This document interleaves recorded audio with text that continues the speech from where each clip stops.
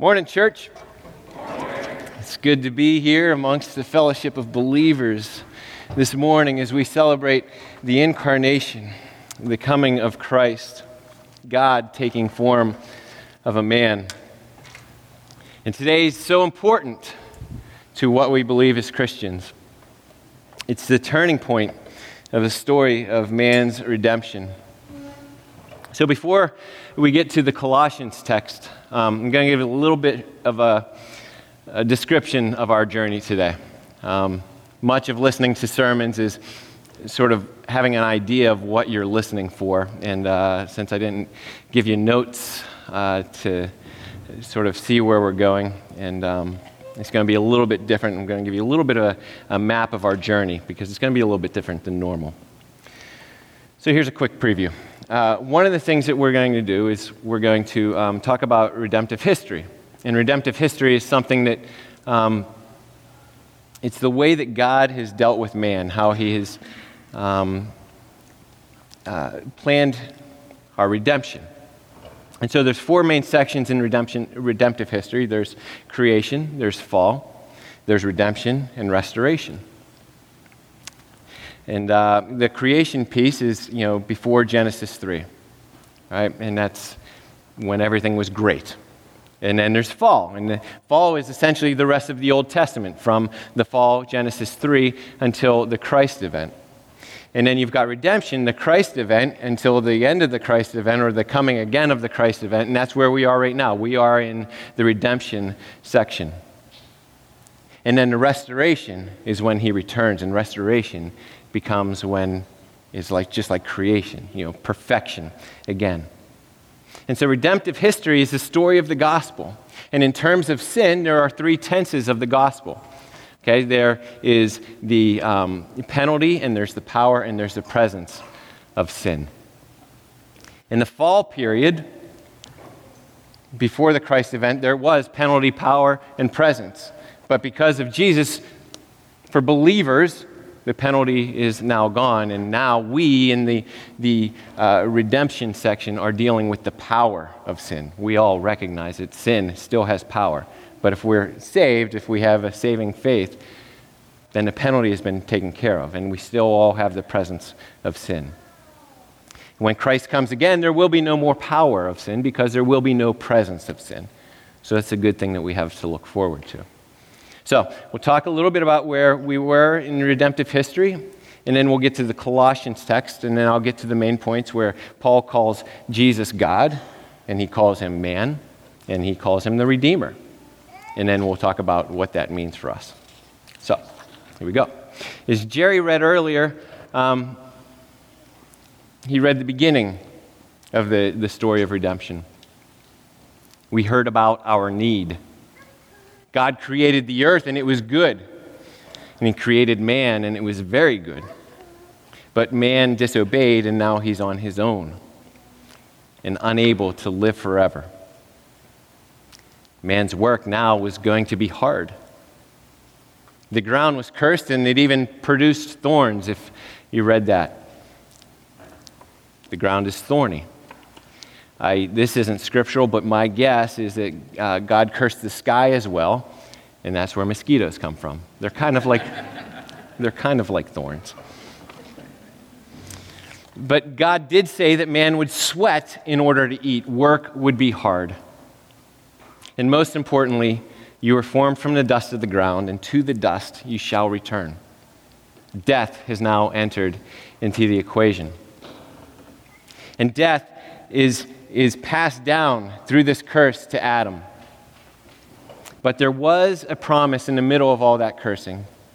In Genesis 3:15, the proto-evangelium, the first gospel, as God is cursing the serpent, he says, I will put an enmity between you and the woman, between her offspring and your offspring. And her offspring will crush your head, and your offspring will bite his heel. There's always going to be strife between man and the enemy. But we all know that a head wound is much more terminal than a heel wound. And so this is where man is for thousands of years. sinful. There's a penalty for sin. The wages of sin, the penalty for sin is death. There is a power of sin in our lives, and there is a presence of sin. From Genesis to Malachi, the Bible just speaks of this promised seed, this coming, this Redeemer that will come. And we get glimpses of him here and there, from Abraham and Isaac to the Exodus, the Judges, and David. But we also are constantly reminded of the curse. Death, famine, flood, murder, exile. And so the Old Testament is this whole period of state of waiting for the coming Messiah. Highly liturgical churches that follow a church calendar very strictly, even display this in their music selection. This morning we sang one of those Advent songs that the liturgical churches sing. In the 4 weeks up to Christmas, they don't sing Christmas songs. They sing Advent songs. Songs that talk about Jesus coming, this state of where we are, waiting for the Messiah. And we sang, O come, Emmanuel, and ransom captive Israel. They're waiting for the Messiah to come. Come, thou long expected Jesus, born to set thy people free. Again, another plea for God to redeem his people. And it's a way for the church to remind itself where we have been, where we are, and what we're waiting for. We've all been born into sin. And God's justice needs to be satisfied. And so today, we celebrate his coming. We celebrate the turning point of redemptive history, the Christ event. The Messiah has come. And we've heard the Christmas narrative many times. Shepherds in the field abiding, and behold, a heavenly host in the town of David. A virgin will give birth. Wise men from the east bring gifts of value. One of them is even a funeral oil that foreshadows the baby's death. But my hope today is that you'll see the reason that this day is so pivotal to our faith. What is so important about this baby? So we'll go to Colossians 1 now. Colossians 1:15 to 22. He is the image of the invisible God, the firstborn of all creation. For by him all things were created in heaven and on earth, visible and invisible. Whether thrones or dominions or rulers or authorities, all things were created through him and for him. And he is before all things, and in him all things hold together. And he is the head of the body, the church. He is the beginning, the firstborn from the dead, that in everything he might be preeminent. For in him all the fullness of God was pleased to dwell, and through him to reconcile to himself all things, whether on earth or in heaven, making peace by the blood of his cross. And you, who were once alienated and hostile in mind, doing evil deeds, he has now reconciled in his body of flesh by his death, in order to present you holy and blameless and above reproach before him. Did you catch that all? God became man. This man is God. And both of these statements are necessary for the last point, that he died for our redemption. Let's pray. God, your word is true. It is satisfying. It is complete. It is sweeter than honey from the comb. We thank you for your word, and we pray that it would rest in our hearts, that it would work in our hearts, and that we would constantly remember it. And Lord, I pray that you use your word through us, and may the words of my mouth be pleasing to you, and the meditations of all of our hearts uplift you, our rock and redeemer. Amen. So this is one of the most Christological passages of the Bible, which means that it talks a lot about who Jesus is in this small section of Scripture. And most Bible scholars will tell you that this is a poem of some sort. It's very intentional about pointing out Jesus' two natures. In fact, the reason that we are in this text today is that about a month ago, Carrie and I were reading through the Pauline epistles, and we were reading this, and I heard this, and I'm like, there's something about this text that just sticks out. And I wasn't quite sure what it was, but I was like, we're going to look at this further, and like, okay, this is going to be Christmas morning's text, because I found out what it was. So it's broken down into either 2 or 4 parts, depending on who you read. And you've got the top part, and that middle part is usually, you could either split that in half and go like this, or you can split them apart and they'd each be there, and then there's the bottom part. Okay? And so the first part, verses 15 and 16, speak of the divinity of God, the divine nature of Jesus. Jesus is God. And then 17 and 18 are transitional statements speaking first of his divinity on the first one, and then his humanity in the second. And then 18b and 20, or 2:20, speak of Jesus' human nature, Jesus as a man.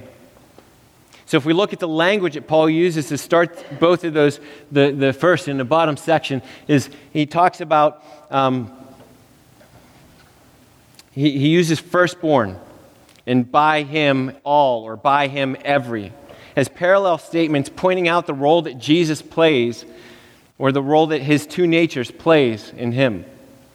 So let's look at this poem and see what the Word of God has to say about his two natures. He is the image of the invisible God, the firstborn of all creation, for by him all things were created. All things were created through him and for him. Jesus is the creator. He is God. To this point in redemptive history, in this point in history, John 1:18 says, no one has ever seen God, the only God who is at the Father's side, but he, Jesus, has made him known. Jesus has made God known because he is God. Paul calls him the firstborn of all creation, which evokes the question, if Jesus is God and co-eternal, how is he the firstborn of creation? How is he born? But Paul immediately refutes this question with, for by him all things are created. If Jesus were not the creator, he couldn't create everything. The firstborn is not a statement of him being created. It's a statement of his standing as the heir to all things. Just like Israel is called the firstborn in the New Testament, it's not a statement of they were the first, but it's a statement of standing in relationship to God. So Jesus is the firstborn, the heir, and by him all things were created in heaven and earth. And if Jesus created, he wouldn't have been able, or if he were created, he wouldn't have been able to create all things, from the lowest piece of dirt to the highest angel in heaven. And not only does he create material objects like the dirt and the angels, but he creates the intangible, like relationships, power, thrones, dominions, authorities, rulers. All things were created through him and for him. He is God. And then we get to the transition statements of 17 and 18, not so much of who he is, but what he does. He is before all things, and in him all things hold together. The what of God? He holds all things together. He is the intermediary from God to man, from God to all creation, really. But he also has dominion. He has authority, he has a dominion, he has control of all things. And in verse 18, he is the head of the body, the church. He's the head of man. As man, he is a mediator to God. He's the head, he's the authority, he's the representative of man to God. And this is the statement where the redemptive history takes its turn. It pivots.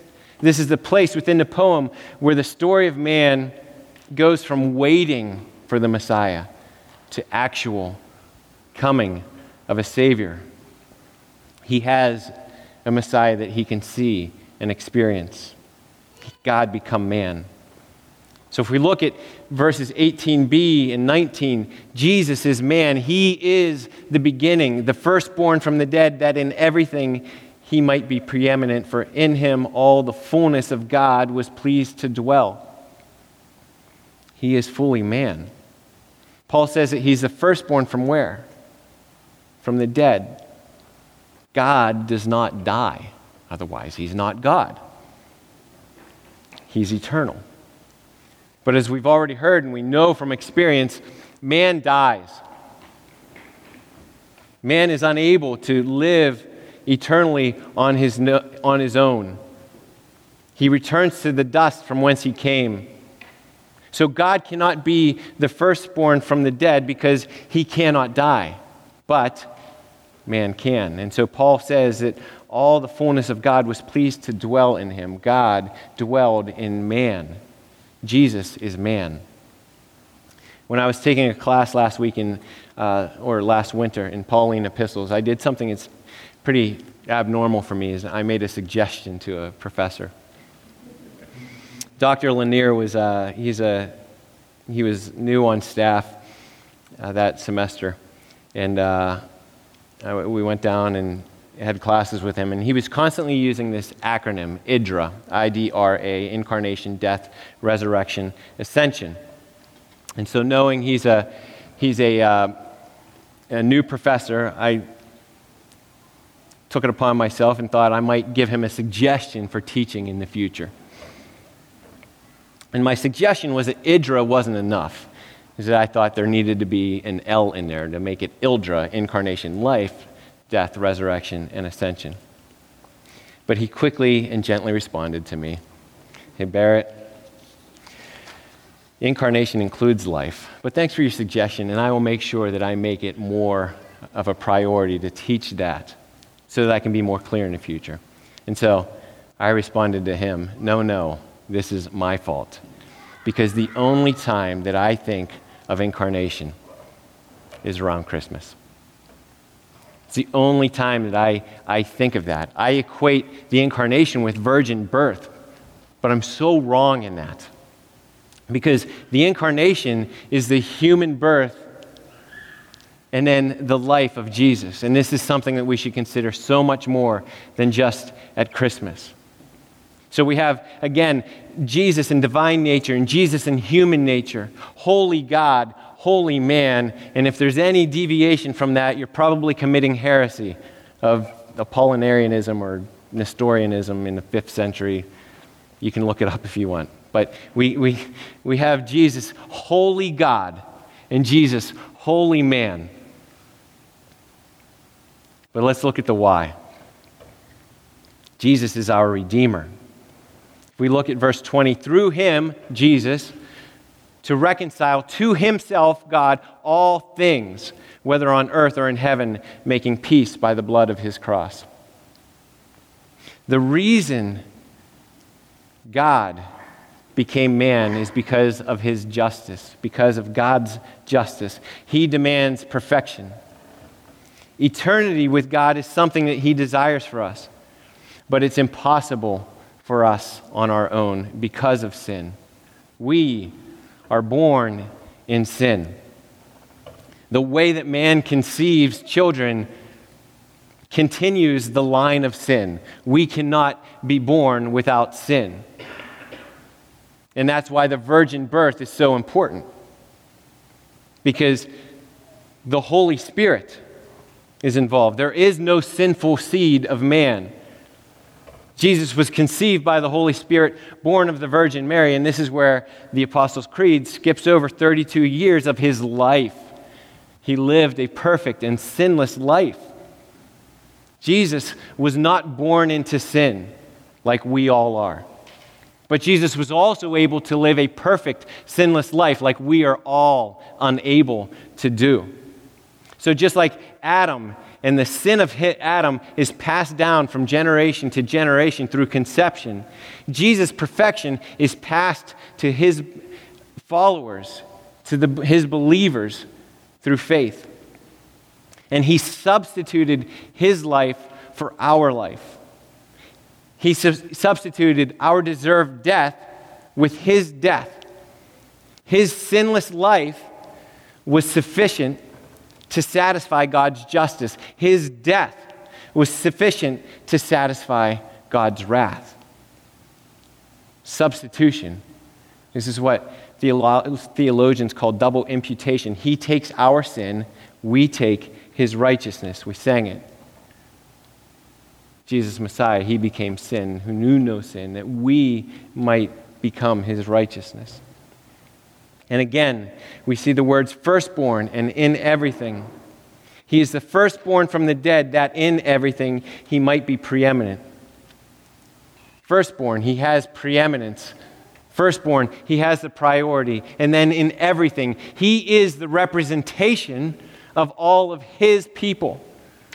He's a substitution for all of his people. He's the firstborn from the dead. God cannot die. Without him, we are dead in our sin, but we have been raised up with him. So his incarnation, God becoming man, gives his people a representation in his death. We have died with him, but we've also have representation in his resurrection and ascension. He is preeminent, the first, but we as believers get to participate in that resurrection as well because of his incarnation. Now you, just hear this, now you who were once alienated and hostile in mind, doing evil deeds, he has now reconciled in his body of flesh by his death in order to present you holy and blameless and above reproach before him. Everything that we just talked about in one sentence. That is the good news of Christmas. God became man.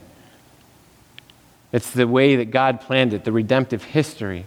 It had to happen this way. A virgin birth so that there is no seed of sin. A sinless life. A brutal death on a cross in order to satisfy God's justice. But there is a resurrection, and we have been lifted from the dead because of that substitution. The penalty for sin has been satisfied. So what do we do with all this knowledge? If you know the saving grace of Jesus Christ, then work to be saved from the power of sin. We've been saved from the penalty. If you know Jesus, if you have faith, if you've experienced his grace, you have been saved from the penalty of sin. Work to be saved from the power of sin. Live like you are looking forward to the time when the presence of sin is no more. The incarnation was just the turning point of redemptive history. It's changed from the fall to redemption. And so we are in this point of redemption. The Christ event has happened, yet it is still to come. We're in this point where we are saved, but the power of sin is still there in us, and we know that. But we have a better view of what God meant by, he will crush your head. But it is still incomplete in our eyes because we still have that power of sin in our lives. And so we eagerly await telling everyone we know about the truth of the incarnation, the justice of God needing to be satisfied, and inviting those who don't know, inviting them to faith. Live like you've been saved. Work out your salvation, defeating the power of sin. But if you don't know the saving grace of Jesus Christ, and we invite you to continue to show up here, our hope is that you will hear his call on your life and that you will recognize that he has already paid. We hope that you will accept that he was born sinless, that he lived sinless, and he took your sin to give you his righteousness, that you might be called one of his people. Because of Jesus' two natures, we can live as redeemed people. Let's pray. God, we thank you for who you are. We thank you that we have redemption, that we have been saved by the incarnation. both the virgin birth and sinless life. We've been saved by his death, resurrection, and ascension, Lord, and we look forward to the time when we will spend eternity with you, where there is no more penalty, no more power, and no more presence of sin. God, use us to shine your light to the world. In the precious name of Jesus we pray. Amen.